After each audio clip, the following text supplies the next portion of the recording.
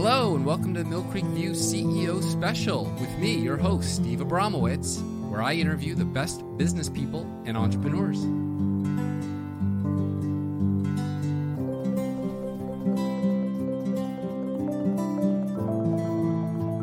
Welcome back, everybody, to the Mill Creek View CEO Special, where we always interview somebody who is into an interesting business that you probably wouldn't have heard of otherwise, but you're going to hear a lot about this one going forward. Think of Pokemon Go, but instead of hunting for Pokemon, you're hunting for swag. Get the coolest and latest swag from the brands you already love because, honestly, who doesn't love a great deal? Swagger, SWAG''R, is the leading augmented reality platform for instant brand activation at live events. The Swagger content delivery platform uses AR, gamification, promotional content, and targeted geolocation technologies to drive unprecedented fan engagement with national, regional, and local brands by delivering any manner of branded content in gamified ways across live event maps. Swagger consistently outperforms legacy advertising channels while adding a whole new layer of fun and value to users. Greg is Swagger's fearless mission man and top dog. As the founder of Swagger, he guides the big picture vision of the company. He keeps the team running smoothly and provides this great group of people his overall creative drive and excitement. He is also the company's cheerleader, injecting massive passion and fun into daily operations. Mr. Williams, Greg Williams, founder and CEO, started his startup journey at the age of 24 as the co-founder and vice president for ShopperBox, a smart parcel and e-commerce delivery platform ahead of its time. Think Amazon Locker launches in 2011 and now serves over 2,000 locations in 50 plus cities. Mr. Williams was responsible for the overall business development and fundraising, while at ShopperBox, the company went through two major rounds of financing and had several partnerships in the e-commerce and parcel delivery industries. The company exited its patent portfolio in late 2002 to Amazon. In addition to being the brainchild behind Swagger, Greg founded and continues to operate Pontifex LLX. Pontifex LLX is a private commercial real estate lending firm, giving him unique insights into the world of real estate and the opportunities to open for Swagger. George Aposporos is very good. Thank you. Is the acting CEO. George is a tech executive, founder, and consultant where he specializes in consulting for growth companies and nonprofits in a wide range of sectors on marketing strategy and business development. George was formerly founding vice president of a little business development company called Amazon, where he architected Amazon's portal distribution strategy, led strategic partnerships, and was instrumental in Amazon's growth from 300,000 to 11 million customers in 24 months. He served as chief strategy officer at Priceline Webhouse Club, a company created by Priceline founder Jay Walker to bring Priceline's name your own price concept to groceries. He has consulted for a wide range of companies and organizations from Starbucks and Rodale Press to, you may have heard of, the NFL Players Association. He is currently an advisor to the Coalition of Rainforest Nations, creator of the REDD, R-E-D-D+, reducing emissions from deforestation and deregulation mechanism enshrined in Article 5 of the Paris Agreement to create global financial incentives for rainforest preservations and rainforest nations. So that is a mouthful, but I was talking about two wonderful people in one, so bear with me and I'm sorry. But welcome, George. How are you today? Oh, I'm doing great, Steve. Thanks a lot. How are you? I'm doing great, and I'm so thankful that you took your time to come into the come on this show with me today and tell us all about this amazing company and technology, Swagger. Why don't we start there? Tell us how you found your way to Swagger. Great place to start at the beginning. Sure. Do you want me to? I feel I should just say that the reason I'm speaking instead of our illustrious founder is simply that he's had some medical stuff and he's just had an operation, so he can't join today. So I'm standing in. I found my way to Swagger. It was a while ago, many years. It was years ago. Greg had been developing the concept and had done some focus groups and had I don't know if you would call it a prototype. Actually, it was a working app. And he wanted me to see it. We were introduced by someone, mutual connection on the board. And I was supposed to try the app, but I was on my way to a meeting downtown DC. I live in the DC area.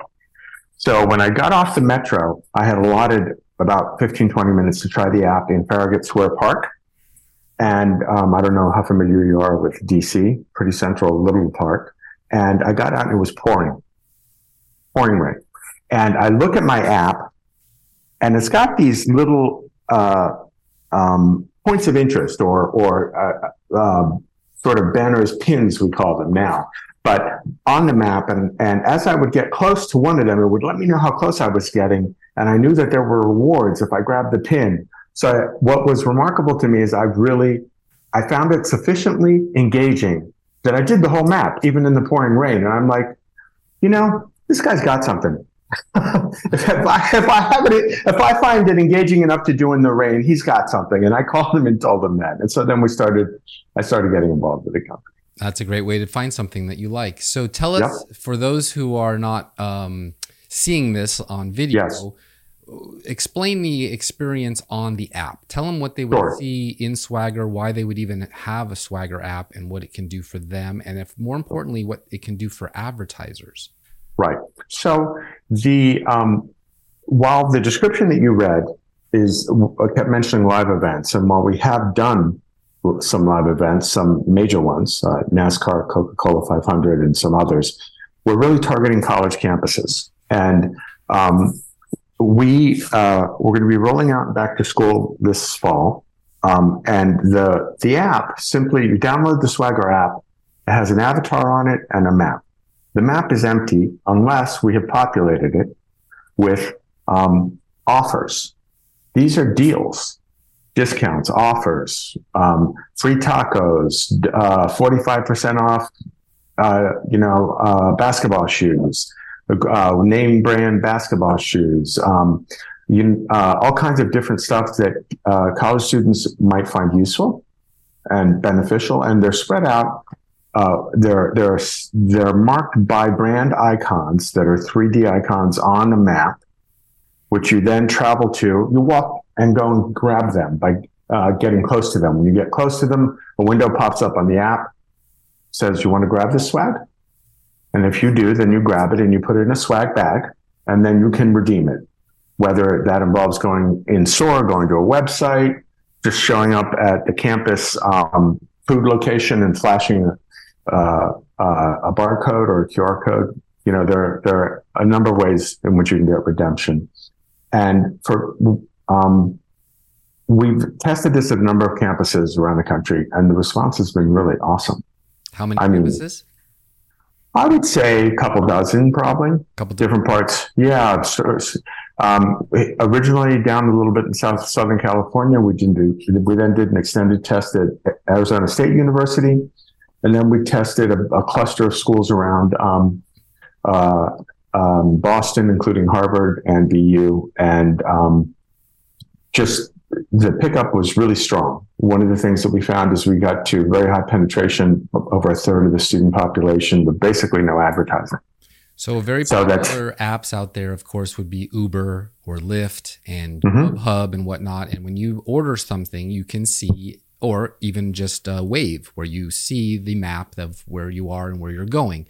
Right. You play on that technology, obviously, because you own the real estate of the college campus, or I believe there's a Live Nation connection as well. So when they do a festival or a concert, maybe there's some connection to the stadium so people can walk around and pick up digital swag, not tokens, but icons at a event. Right. So we've had a lot of discussions with Live Nation, and we do have a relationship with them. But right now, we are focused on the college campuses. And the beautiful thing about Swagger is we take advantage of the nature of augmented reality. So there's a physical map. There's a place where people are traveling physically outside of their room, right? Their dorm room. And they have to do that to see the swag or see the pin. And the pin is visible only through the app. Okay, so now you have a layer of reality on what we call the digital real estate, or a layer of digital reality, if you will. On the digital real estate, it's another layer on top of the physical map, and we can put it anywhere in the school. We could go, for example, on UCLA and put on Bruin Walkway We could put it at the Rose Bowl, at the entrance to the Rose Bowl for USC. And for all of these, we can do it without having a deal with the university. So they don't own their digital real estate. No, they don't. And in fact, if you think about it, that's true of any app, really. An app creates another layer of interaction. But this idea of specifically targeting universities, which have these multi-million-dollar high friction points to access and get to their student body, and democratizing it by making it really simple to reach students through our digital platform, means that we can we can offer something to brands that is much less expensive and also much more effective. We've had tremendous KPIs, if you're familiar with that term. No, please. Sure, it's key performance indicators.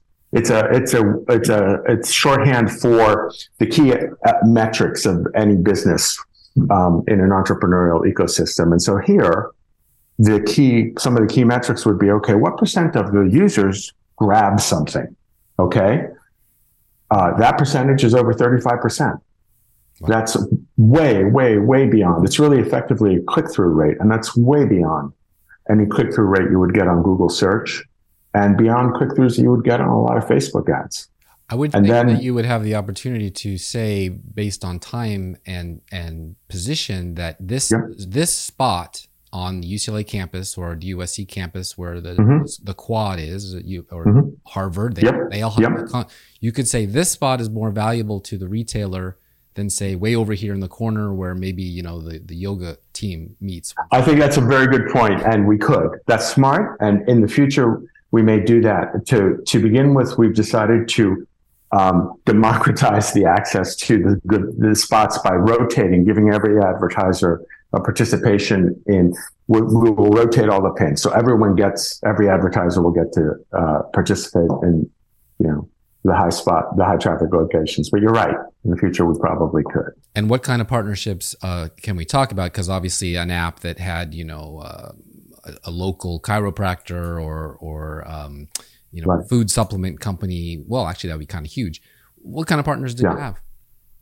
So we have, so far, we have the ones I can talk about. We have Merrell, the outdoor company and footwear company, has been our premier initial sponsor, and we have they've been great to work with, and they're offering we want and try to get great exclusive offers for our platform, and so they have an initial offer which will be only available to Swagger users, like 45% off their latest trail shoes, which are really cool shoes, and then their entire first purchase.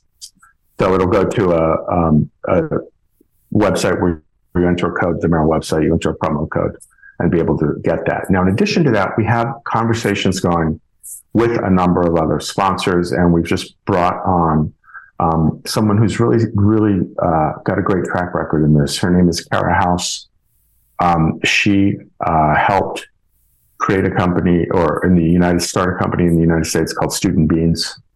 And she also has a company called Brand Partnerships, interestingly enough, which matches advertisers and brands. And so we're building a book of advertisers who will sign on, try it, but it's a mix of big name brands. I mean, we're talking to people and have talked to people like Subaru and Pepsi, Red Bull. They're not signed yet, but we have conversations going on. And then, as well as startup brands that are of particular interest. Sure. To college students. And there are a lot of really interesting companies that have great products that are coming on, and we give them a way to participate too. If they don't have a lot of money, we can do revenue share deals with them. So the individual with a cell phone, and I guess you would probably be on the App Store for both iTunes or Apple and Google. Exactly. They open the app, they walk around like they would anyway from class to class or wherever they're going, and they will see an image of the Merrell logo or the Taco Bell logo or whoever the case may be. Right. And they grab that if they want it, and then 2 hours later at lunchtime, they go to Taco Bell and they redeem their item, and that's the gig. That's it. Right. And they got a free taco or whatever it was. Right. That's right. Okay. Yep. So it's a simple concept, but it's fun. Yes. And there are a lot of gamification extensions that you can do. We can have limits on offers so that, for example, we gave away 100 free tacos on one campus. And all the 100 free tacos went very quickly. People kept coming to try to grab the pin and then found that we had no more offers. But when we went to check out the response and compared it to the business at the taco location, which was one of the Aramark food locations on the campus, there were hundreds of people there. So even people who didn't get a free taco were like, you know what, taco sounds good.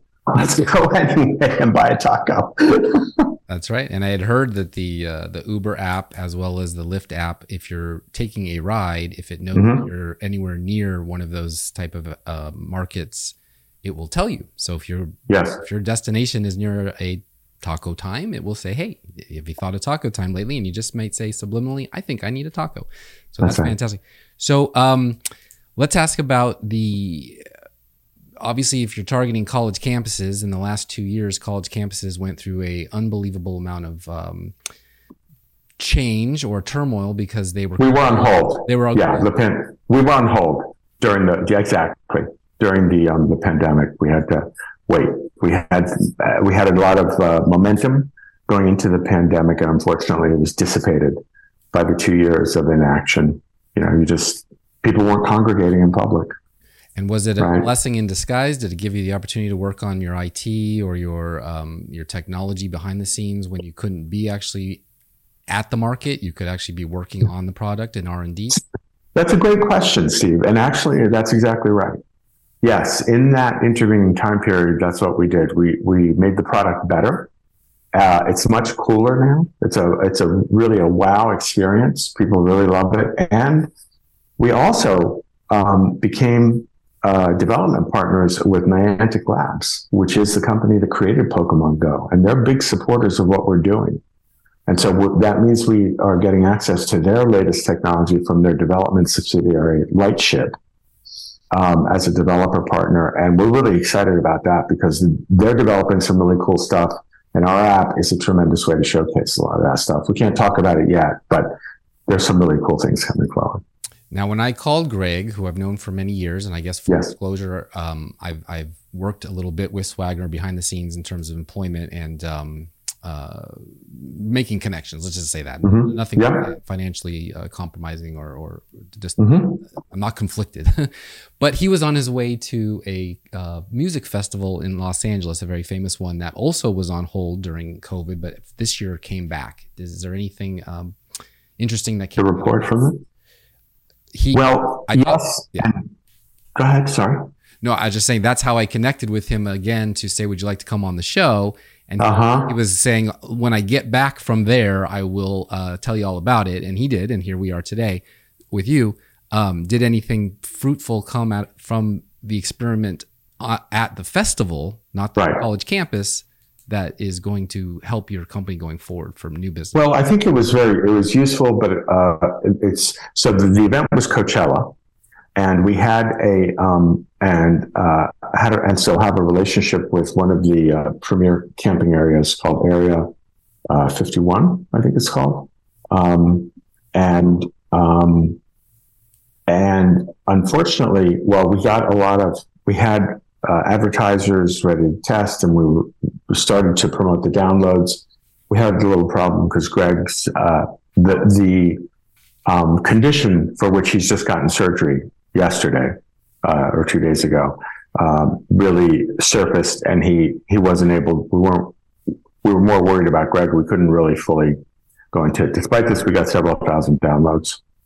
And we got a lot of buzz. So we also got helpful feedback from users on some design features that we have already taken action on. So that was good. Actually, coming after that, we did, this is not you may not know about this, but we did a nice event. We sponsored a really cool event in Los Angeles that was scheduled, coincide with, and included a lot of people from the Milken Conference, which is a major event that's held in LA every year by Mike Milken. I attended that in 1999. He's been doing. Wow. Yep. Wow. Okay. So I can imagine. Right. That's cool. It's probably grown quite a lot since then, huh? Yeah. Yeah. So the event was called Night of the Dragons, and it was, it was held by a group called Creativo, and what they do is is create really interesting events fusing art and kind of new companies that are doing interesting things and pitching investment. So the art was a group of Asian American artists called Share Your Asian Story. There was some beautiful art available for sale, and there were a lot of people who to whom we pitched Swagger and got a lot of great contacts out of, which was helpful to our fundraising, which we're in the process of doing. So I could see this being a huge popular app in Japan because of the animation that you provide on the app, and the better it keeps getting better. What has been the response? Good point. Yeah, what has been the response? Korea as well, South Korea. What would be, or what has been the industry response at industry conferences when they finally get to look at you and hear the story for the first time? Have you been doing that?